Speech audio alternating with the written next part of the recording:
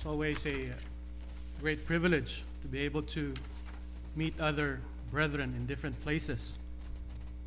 It's like I always say, and I always believe, that if you're a member of the Lord's church, you have family all over the world. And it is a great opportunity for me to be able to speak here in this, my family in Carman. And it is always a great privilege to be able to preach the Word of God. When I started, I was reminded of how long I have been preaching. I was asked by Dale, I believe, how long have I been preaching? And I thought about it, and I started preaching.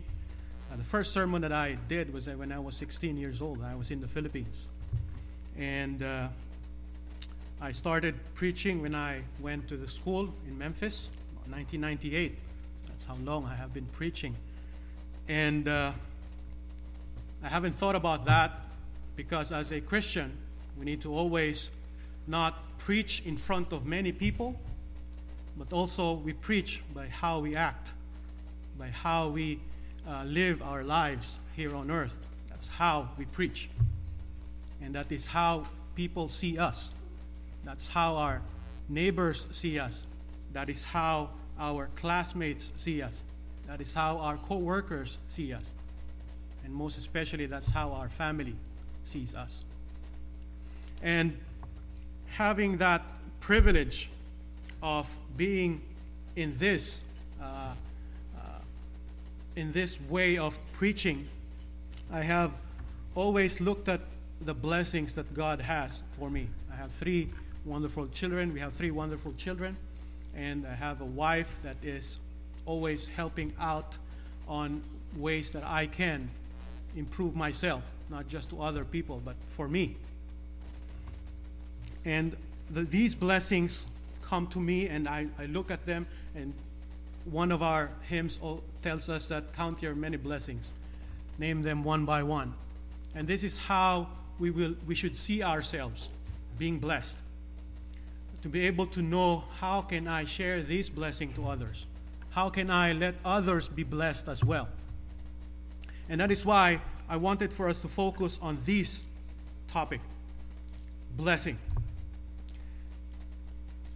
It is a great blessing for me to be able to be speaking with you and also have this opportunity given to me by the elders of this great congregation. Also appreciating the welcoming of this great congregation for me to be able to speak with you here in Carman. I'm not that good with names, I'm going to tell you.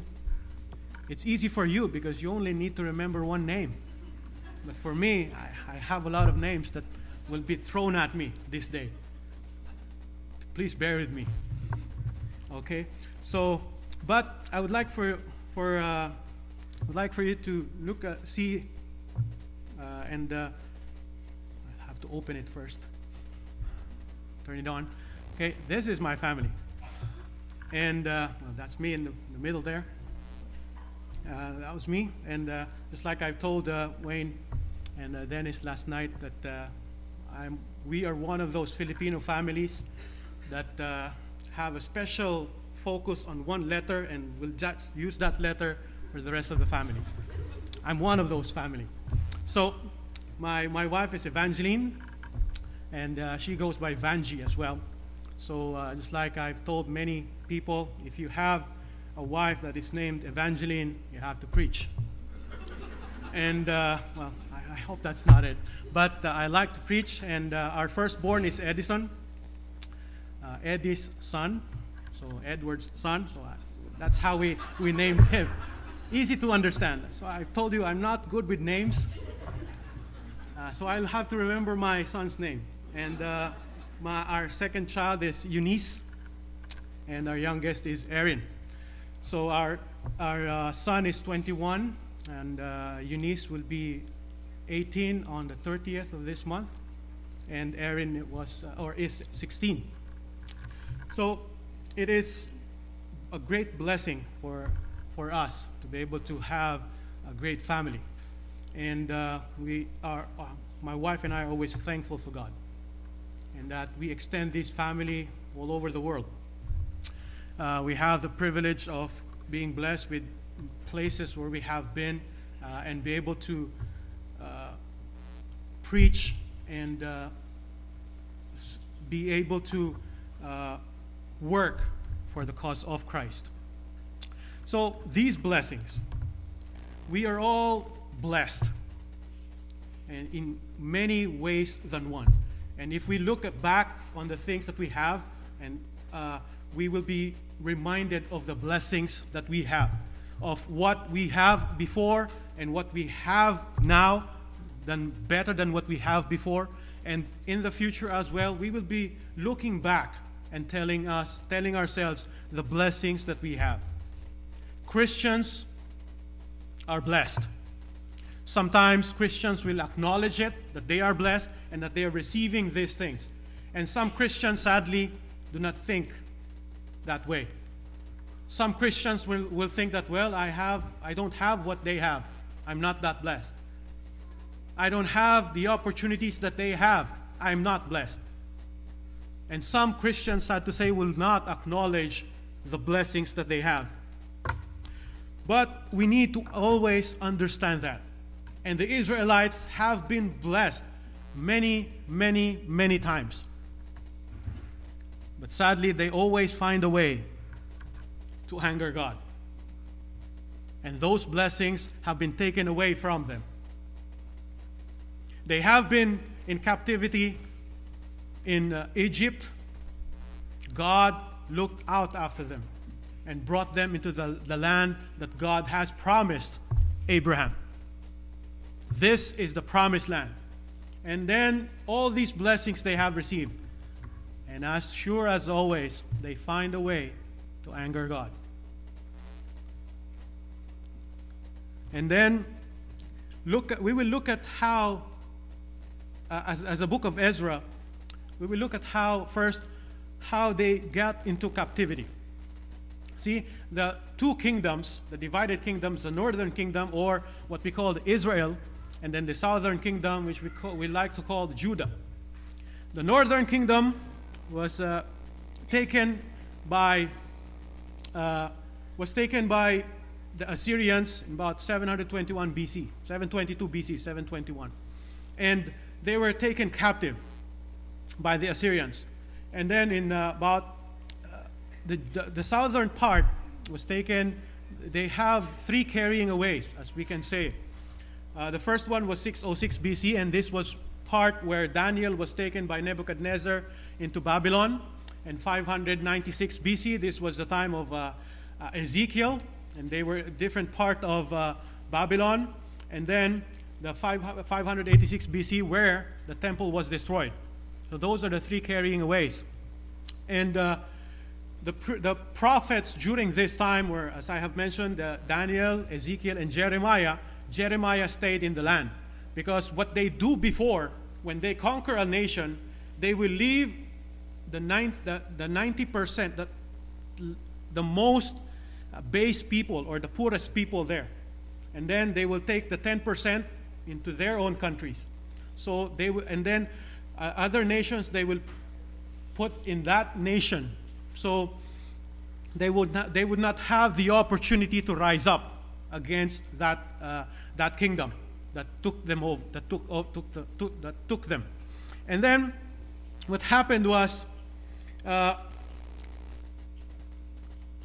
you familiar with this phrase? So the last king, I think on the Bible reading, there was a time when Nebuchadnezzar, when he destroyed the temple in Jerusalem, he took all the gold and brought them in Babylon. And then the last king, probably a grandson of Nebuchadnezzar, Belshazzar, one night he thought of, well, we have a lot of gold cups from Jerusalem. Can you take them out from where they are now, and then we'll use it to drink wine and to be happy and just to celebrate. And then you've heard about the writing on the wall, right? this is the message. As they were having fun, celebrating, using God's cups from the temple, there was a hand that was writing something on the wall. And this was the message. Mene mene tekel upharsin, which means that you have been weighed and you have been found wanting. And your kingdom will be taken away from you tonight. And from that night, they were so drunk that they just fall where they are. And then whom we call Darius the Mede, was planning an attack on them. They undermined the walls. They dig under the wall. Then they went on the other side. And then the soldiers, the Median soldiers, went into the kingdom. And what did they find? Soldiers lying down, drunk. So that's how they took the Babylonian Empire. And after 2 years, Darius the Mede gave this, the empire, because it's a Medo-Persian empire. It's a mix of two countries. Cyrus, became the king of Persia. And from our reading in Ezra chapter 1, we have seen how Cyrus read about the prophecy of Isaiah. Isaiah chapter 44. That he was named by Isaiah about 150 years before he was even born. That God will raise a king by the name of Cyrus that will be used as an instrument to bring back his people to Jerusalem. And Jeremiah's name was there, says to fulfill the prophecy that was called by Jeremiah. Because Jeremiah told the Israelites, told Judah, that you will be captive, you will be held captive for 70 years. And some people, false prophets, will say, no. That's not true. 2-3 years max, and we will be back again. But the prophecy of Isaiah says 70 years. And then 606 BC until 536 BC, if my math is correct, that's about 70 years. And this was the time when Cyrus proclaimed this law, that he will let the Israelites go back to their own country, to their own city, and rebuild the temple that was destroyed by Nebuchadnezzar. 70 years exactly. And they were not just given a way to go back. They were given funds. They were given funds to go back to their country. And they were given the opportunity to rebuild their country. And mind us, all 12 tribes were represented on this trip. In chapter 2 of the book of Ezra, tells that of all the 12 tribes of Judah, of Israel, were represented on this specific trip. So we cannot say, well, there are still, because I know that there are some denominations that will say, well, there are still some 10 lost tribes somewhere that they needed to go back to Israel. There's nothing. When God promises something, it will happen. And that is one good thing about God. So we see here that they were given the opportunity to go back. And then when they came to Jerusalem, what did they do? This is an altar, by the way. They offered sacrifices to God. They gave they gave thanks to God. They appreciate the opportunity to go back and rebuild the temple that was destroyed. They offered continual offering. Ezra chapter 3, verses 3 to 5. Continual offering day and night. And then what they did was, well, after that, they started to say, well, we needed to work. Thanksgiving is done, and we needed to start working.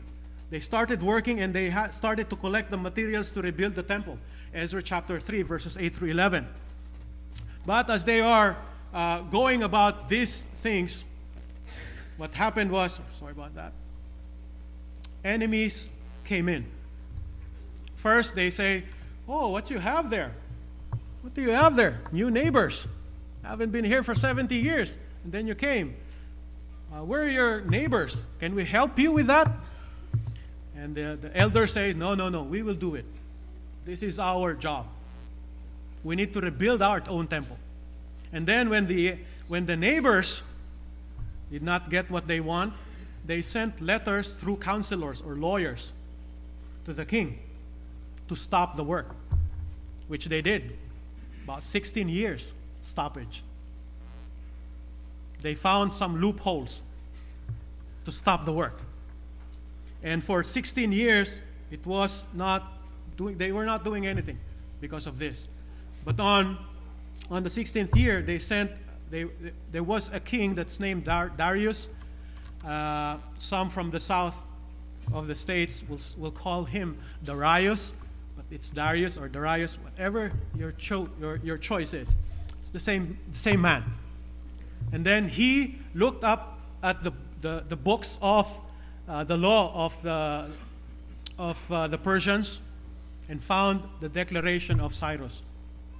Why are we stopping these people from rebuilding? Cyrus made the proclamation already. Rebuild the temple again. So 4 years passed, and in 515 BC, it was completed. 516, 515. And if my math is correct, once again, from 586, when the temple was destroyed by Nebuchadnezzar, about 70 years when it was rebuilt. The thing is, after this, in Ezra chapter 6, verse 16 and 17, they dedicated the temple to God. It was not the same as before, but they rebuilt it. But what do I have? What lesson can we get from these? We need to apply these things to us now. The Israelites have been blessed by God many times. Many times they disown God sometimes, but they are still continually blessed by God. The Apostle Paul, as he wrote the brethren in Rome, Romans chapter 15 and verse 4, these things were written aforetime, were written for our learning, for our understanding. Why, Paul? So that through patience we can learn. We can know what God wants from us. We can understand. I love history because it is how we learn, through history. One history that I have learned did not happen to me, but to my brother. Well, you know Jay. We were in the Philippines, and probably Jay was about 4 or 5 years old. And I know I have not experienced it, but you know those keys, metal keys? We like to play cars, so like imitating, putting that into the ignition and cranking it. So he has a key, and he saw this wall socket, electrical socket. Oh, there's a hole. And he just put it in there. And it shocked him, literally. So I learned that history, not by myself, not for me, but I learned that you do not do that. And probably he did too. So we can learn a lot from history. And what is the thing that we can learn from what we have studied this morning from the book of Ezra? Is that how can I be blessed by God? See, being blessed by God is something that we need to understand.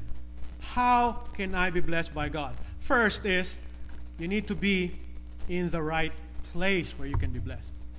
Just like the Israelites, they can be blessed when they are in Babylon. But God wanted them where they need to be. God wanted them in that place, in that land where He had for them in the first place. And that is the promised land. It's not called promised land for something. It is a promised land because God promised that land for them. They need to be there. so that God can restart blessing them again. And that's the same thing with us. Like the Israelites, we are all before in a captivity. Romans chapter 3 and verse 23, for all have sinned and have fallen short of the glory of God. We are captive of sins. We needed to be free from that. And God, because of our sins, Isaiah chapter 59 verses 1 and 2, God has hid his face from us. This is the result of sin. God would not even look at us because of our sins. But God has sent forth his Son. Even though that is the attitude of God towards sin. For God so loved the world that he gave his only begotten Son. John chapter 3 and verse 16. We are called because of this, by the gospel. What is the gospel? It says it is the power of God, salvation to the Jew first and also to the Greeks. Romans chapter 1 verse 16. And Paul is not ashamed of the gospel. What is the gospel? 1 Corinthians chapter 15 verses 3 and 4.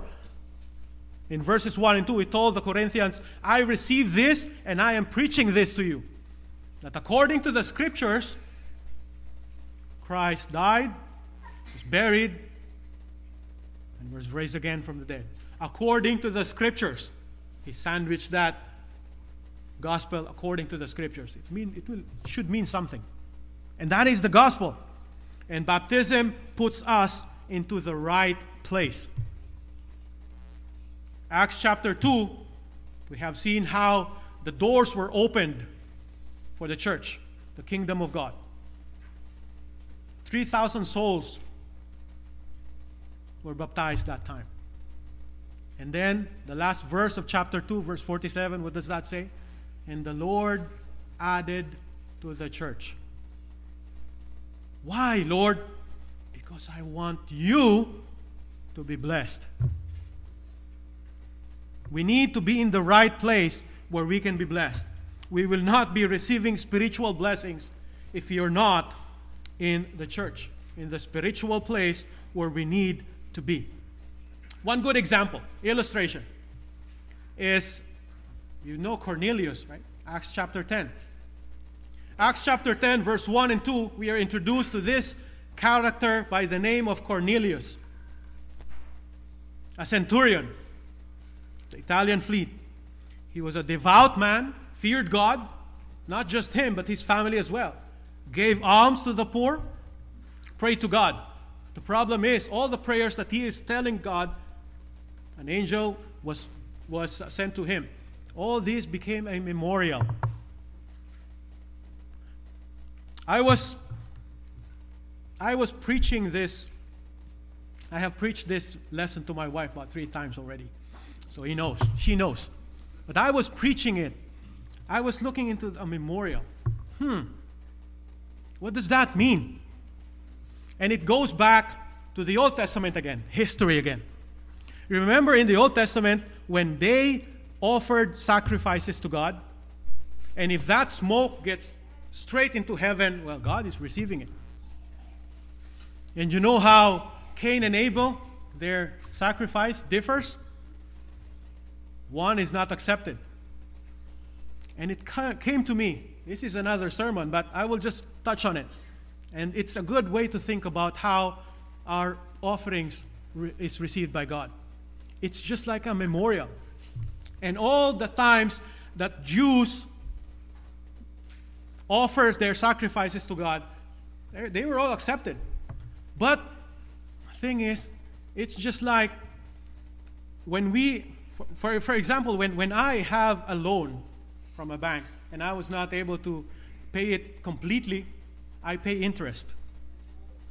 To say that, well, okay, you wanted to pay it, but you need to pay the interest first. And that is how the Israelites are doing. They're only paying the interest of what they owe God, because they will not be able to pay for it. Hebrews chapter 10 and verse 4, what does it say? Bloods of bulls and goats cannot and will not erase your sins. They are just paying the interest. They needed Christ. Galatians chapter 4 and verse 4, what does that say? In the perfect time, God send forth His Son. God knows the timing. And God knows that you have the opportunity for us to be able to do that. And the message of the angel to Cornelius is that send for Peter. Why? Because she needed to be taught the right way to be able to receive blessings from God. Peter was sent to him. What did Peter do? Preached Christ. And he was baptized. Not just him, but his family as well. But the message was very clear to Cornelius. A good example of you need to be in the right place. We can do so much better in this life. But the question is, are you in the right place to receive the blessing? But it is not just that. We need to give offerings as well. If we are in that place, we need to thank God. We need to give prayers. We need to be thanking God for all the things that He has given us. We need to continually pray. 1 Thessalonians chapter 5 and verse 17. Pray without ceasing. What does that mean? See, three things that prayers can do for us. Three things that we need to understand about prayer is that it shows our dependence on God, it shows our relationship with God, and it shows our closeness with God. How can I understand that? You've met my wife, right? A while ago. Evangeline.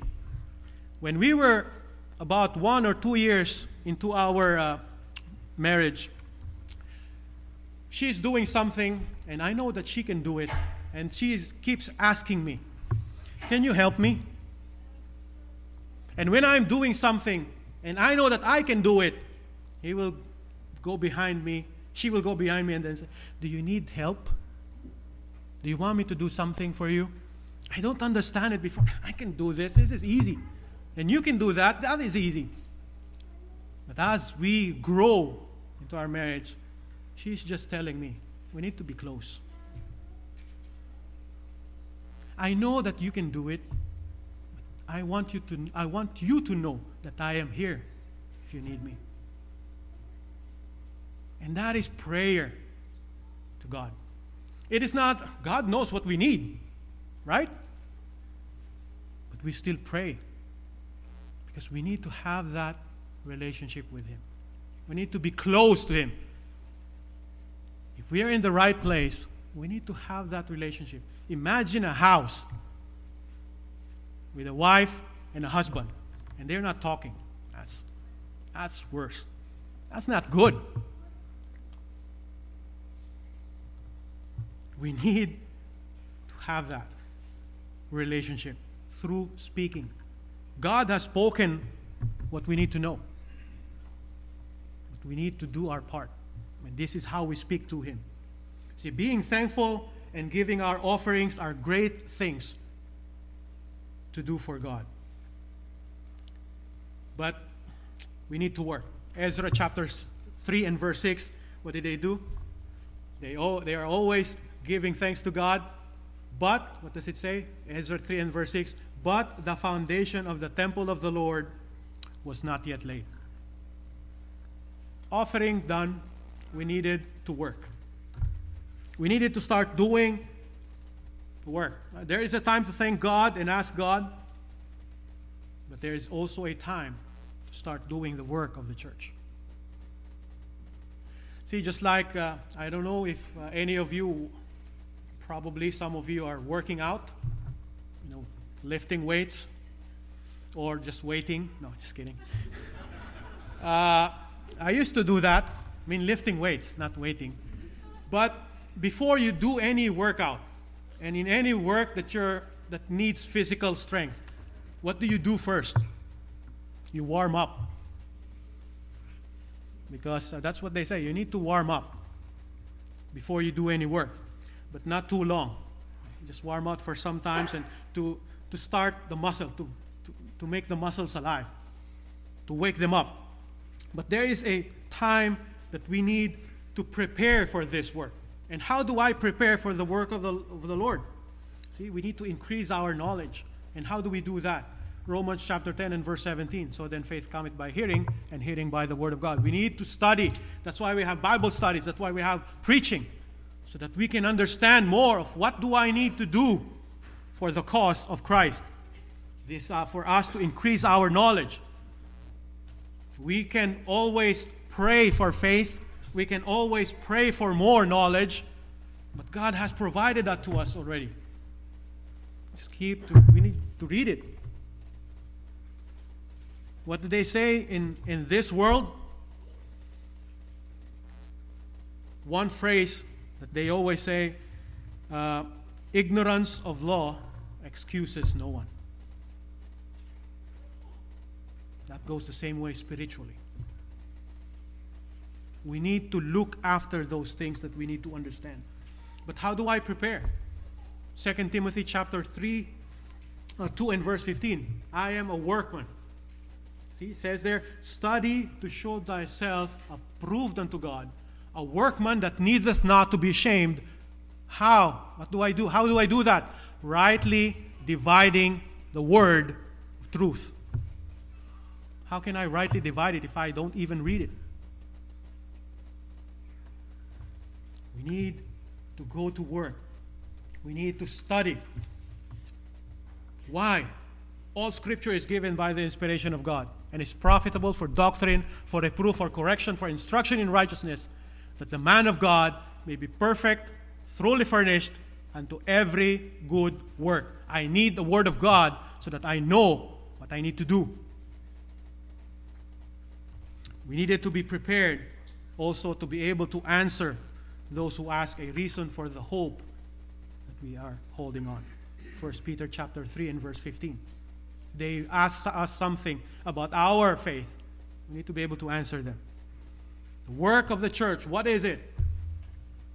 Preaching of the word, edification of the brethren, and also benevolence. How do I know what part do I need to do in these things? Read the Word of God. Study the Word of God. Titus chapter 2 and verse 14, who gave himself for us that he might redeem us from every lawless deed and purify for himself his own people.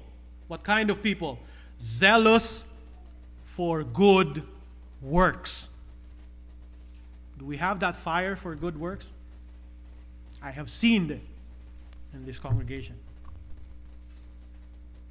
You have that fire. See? A good illustration is just like a simple illustration from our body. Our body. Imagine if our mouth would just not cooperate. I will be sad. I love to eat. Imagine the fork is ready to go in, and then the mouth says, no, I don't want. Or if ever that our mouth did its job, opened the mouth and lets the food in, and then the stomach processed it, distributed the nutrients to other parts of the body, and the waste, and then the waste management system did not work. Imagine that.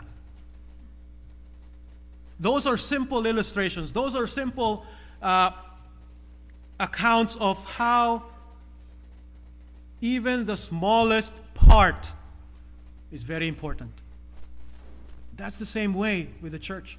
We cannot say, well, the church probably will even go without me. No, we needed you. You're part of the church. Without you, the church is not the church. Let us not think of ourselves as not needed in the church. Everyone is important. Why? Remember that death that Christ did? He offered his own body. It's also for you. You're important in the church. We need to understand that the work will continue. We cannot say, well, I have read the book from Genesis until the maps. No, until Revelation. But even the doctors now, even lawyers, they continually read, right?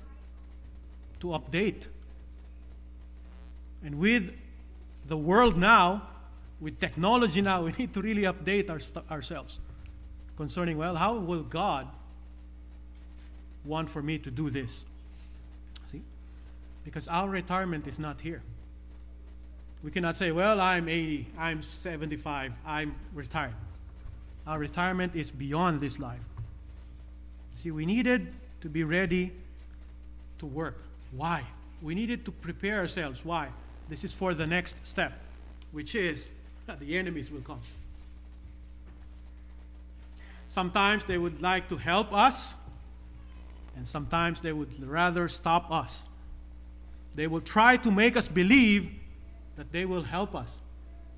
Sometimes I've been to places where neighbors are like that. They have something to offer you when you arrive in your home, when you just moved in. Oh, hi neighbor. We have something for you. And these same neighbors are the one that will give you a hard time. Sometimes. But there are times that neighbors will help you. But they will try to stop us from fulfilling our Christian duties. They will try to direct our attention somewhere else. That's the enemy, the devil. Sometimes the devil just wants us to be content with where we are now. I'm not doing anything, more or less. The devil likes that. You're not helping the cause of Christ. You're good. Congregations fighting over one another, for one another, that's good. They're not doing the work of Christ. I'm okay with that. That's how the devil works. It's not that everyone needs to do evil things. No. If you don't do anything, you're not doing good. That's what the devil wants. And sometimes, as I have mentioned, even in the church, sometimes they have that. Where I used to, I was a minister in a congregation in the Philippines. And then there is one individual who is very unruly. Well, when I'm there, he's good. But when I am out into going for a lectureship or a gospel meeting, and then there is someone preaching and teaching the class, he will just like to take over the class. He will ask questions that only him knows. And even if they pinpoint the correct answer, he will do something else. He was just very unruly. He was just very unruly. And he would like to do it his own way. And sad to say, we had to do something about him. Because he's disrupting the congregation there. We had to discipline him. And that is sad sometimes. But the devil will do everything in its power to stop us. In Revelation chapter 2 and verse 10, the first part, we know the last part, that we need to be faithful unto death to receive the crown of life. But the first part of that says there, do not fear any of those things which you are about to suffer. Why? Because indeed the devil is about to throw some of you into prison. The devil will do something to you that will make your life very hard. And that is why we need to be sober. How do I be sober? I need to know the Word of God. I need to know situations so that I can understand how to act in these situations. Why do I need to be sober?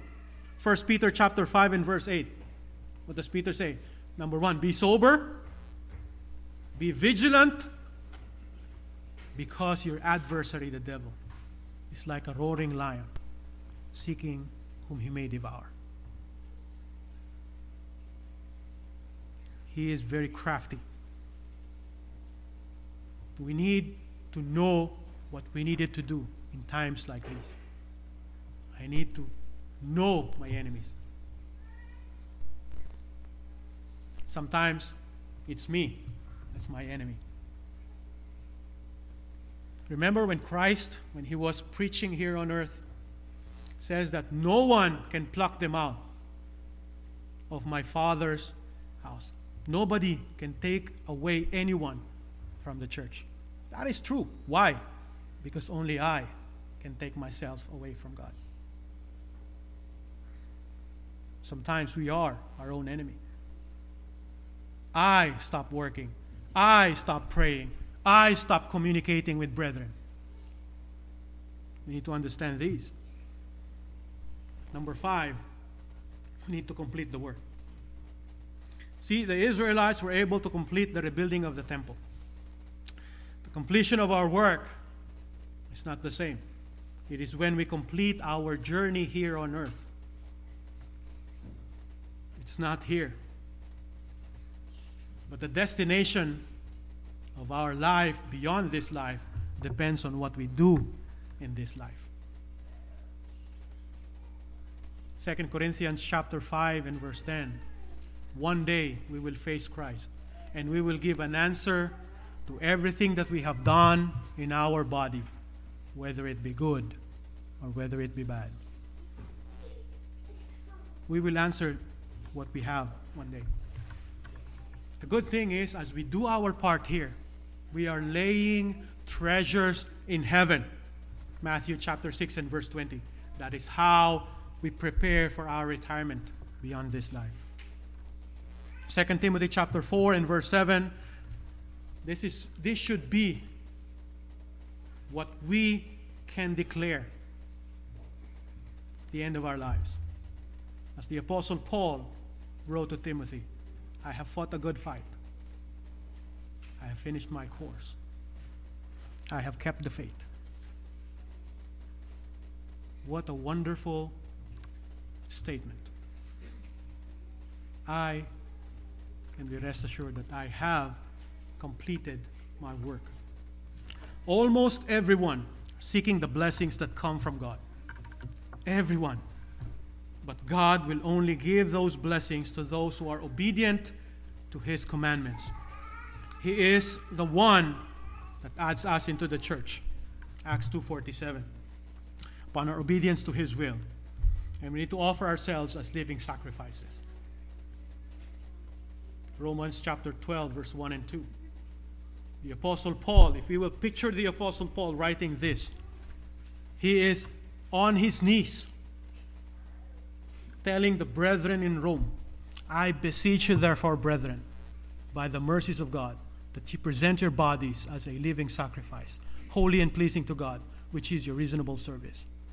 But secondly, in verse 2, be ye transformed by the renewing of your mind. Why, Paul?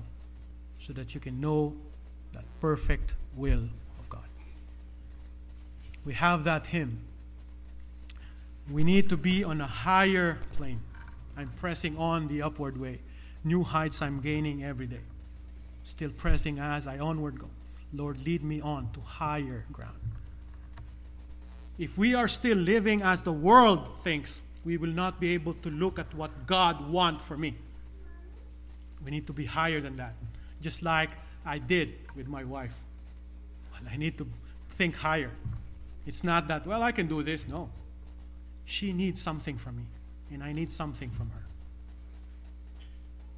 God needs something from us. We need it to work. 1 Corinthians chapter 15 and 58. Therefore, my beloved brethren, be steadfast, immovable, always abounding. The word abounding, picture a glass underneath a sink. Open that sink, put the water there, and it's overflowing. That's abounding. Always abounding in the work of the Lord, because your labor will not be in vain. There will be instances or situations where people will try to stop us, but we need to continue. To some, it will take less than 20 years to receive to say that, well, I have done my work. But to some, it will be more than that. But we need to be faithful unto death so that we can receive the crown of life. And it will be a great sight to behold that the Lord will receive us upon our completion of our life's work here on earth.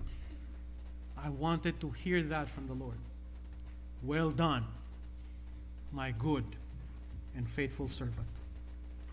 Enter ye into the joy of the Lord. Thank you.